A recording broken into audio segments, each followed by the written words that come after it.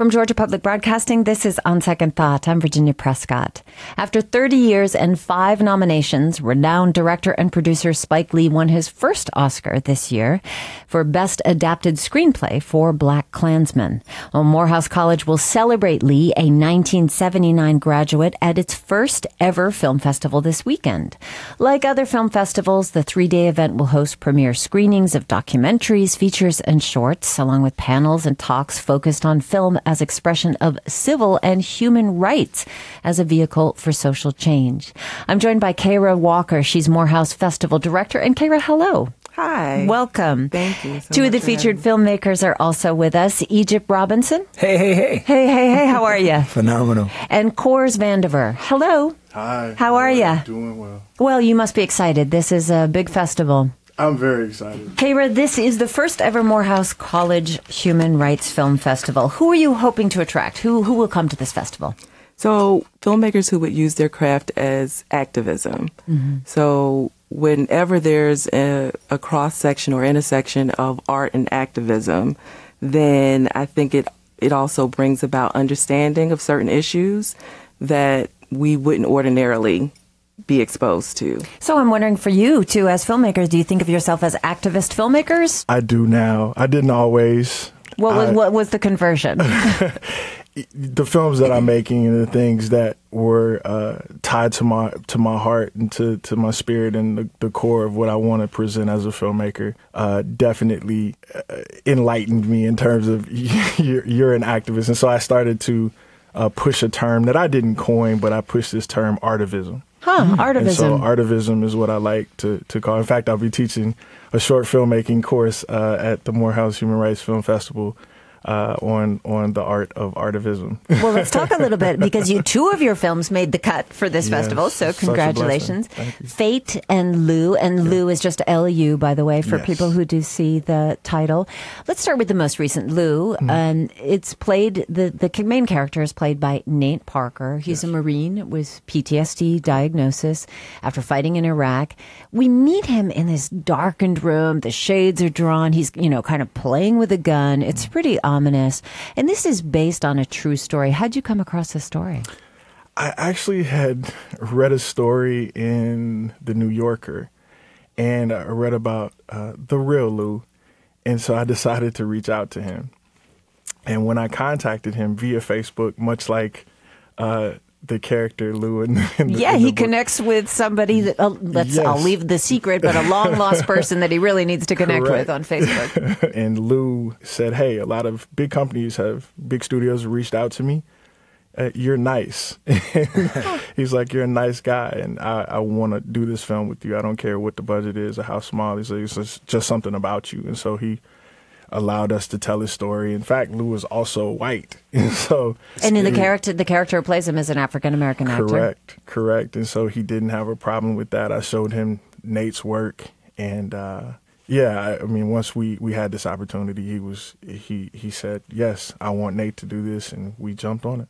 Well, while you're speaking of Nate Parker, he is also the director of the film American Skin, which is making its premiere at the film festival this weekend. Let's hear just a clip from the film. There's a scene when Lou is talking with his sister. She, by the way, is also a soldier. I'm not sure if it's a Marine, but she has told him she's just signed up for another deployment. Here's a clip. How do you do it? I give it away. I give it all up to God. Prayer is what gets me through. You still praying? Can't get that Iraqi lady out of my head. Every time I close my eyes, every time I try to go to sleep, it's the same thing. I wake up feeling like I'm still there. Like the whole thing just happened just 5 minutes before. I see the blood, I see that lady screaming, "We Christian, we Christian, we Christian, why you shoot us?"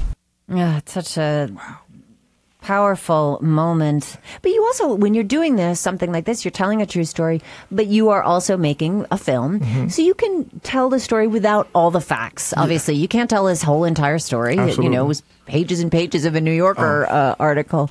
So when do you decide to stick with the absolute truth and when without? I mean, filmmaking is interesting, but particularly we had made this film for a festival called 168, which is an international film festival, and also had like a faith-based narrative. And when we did that, we just knew going in we wanted to do this. Nate wanted to express his faith. He hadn't been able to do that.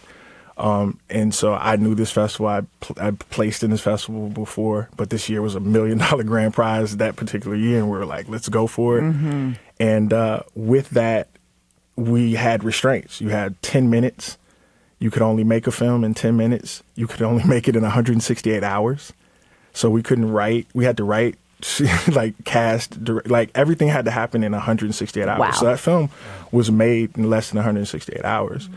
And we did literally, we shot, it was 2 days and 15 minutes. And that's because Omari Hardwick flew in from Miami on a red eye to make his scene. So Nate and Omar are actually not together in that film. We when you see them in the room together, they're not actually together. This is the magic of movies. But it's also the magic of movie makers and the sort of improvisational nature of it. And Egypt, your film, Tranquil Inferno, based on real history, as we said, is the 1921 riots that destroyed what was known at the time as Black Wall Street. This is in Tulsa, Oklahoma. First, give us a little background on the story.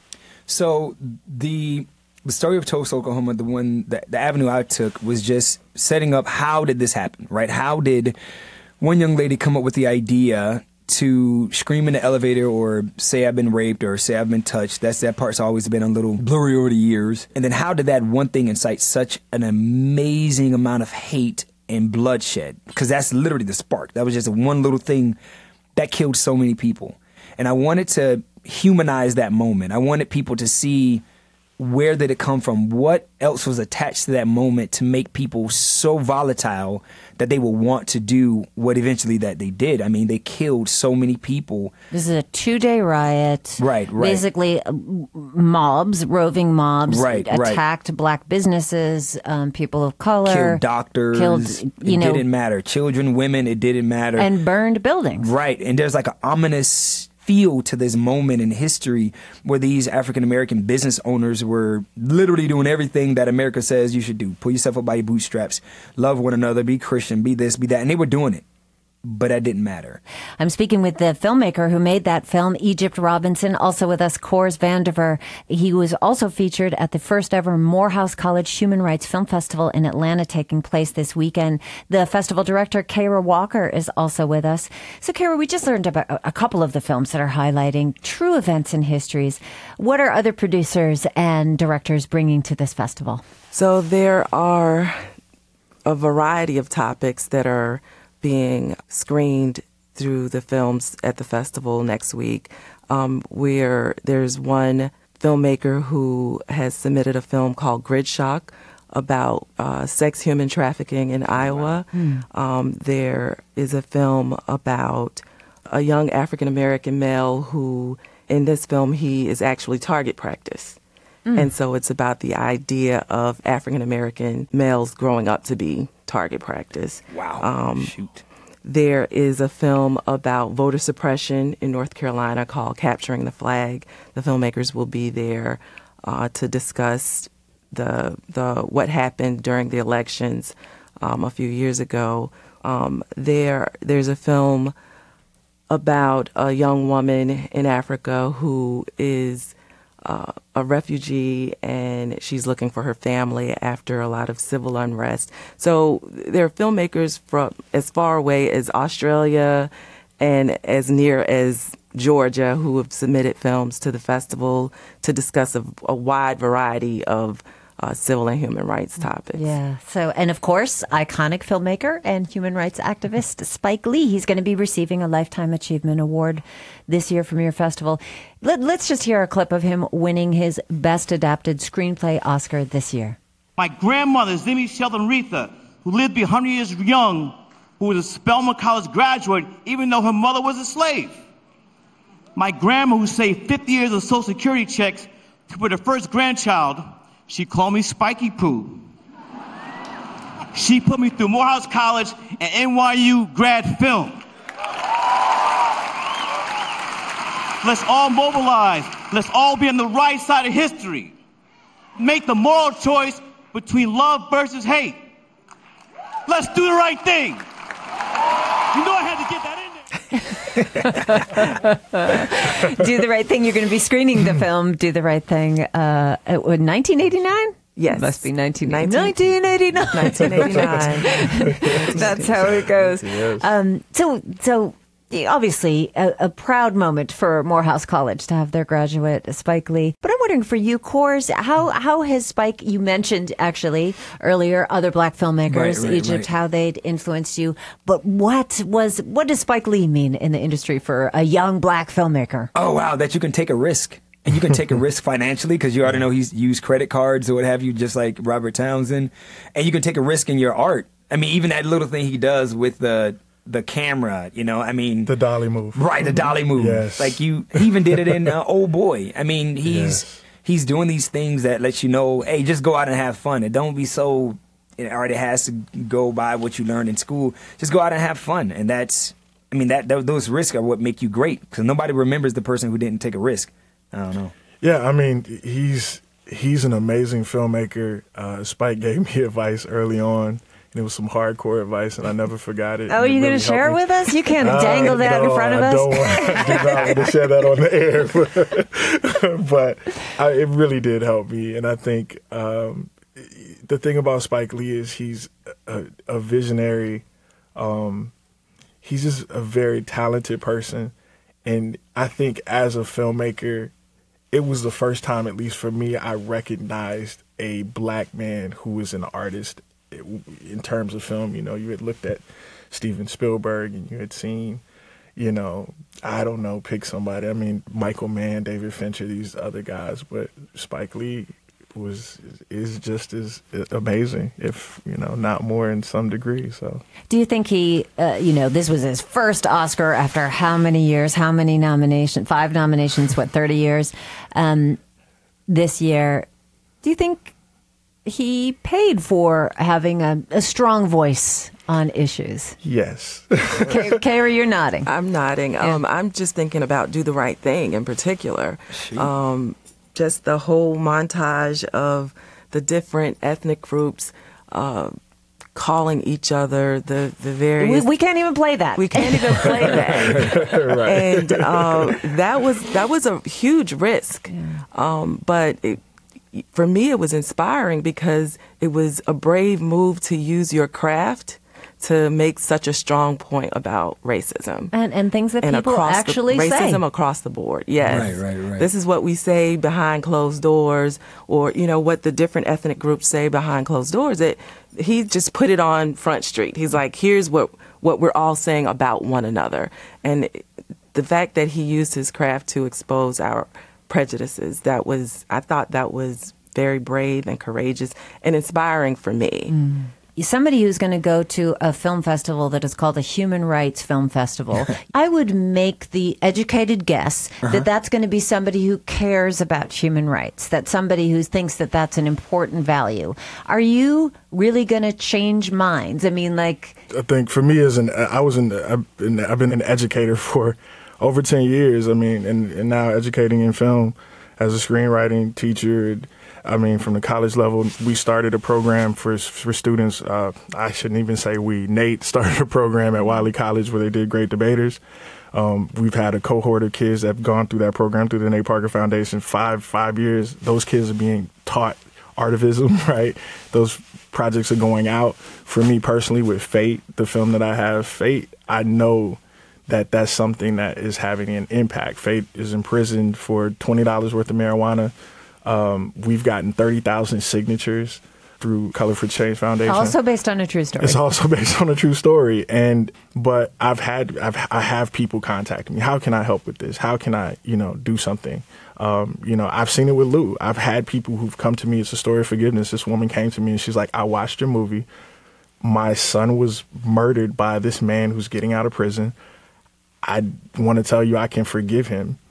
because of your film. And I That's did not powerful. feel I wasn't able to carry that and understand that. It was too much for me to feel like I was that impactful from a film. But it was definitely an honor and a privilege. Kyra, I just wondered, clearly Morehouse is saying that human rights film can change minds. Just wondered if you had anything to pull in. So Morehouse College's position is that, yes, films can absolutely change minds and hearts.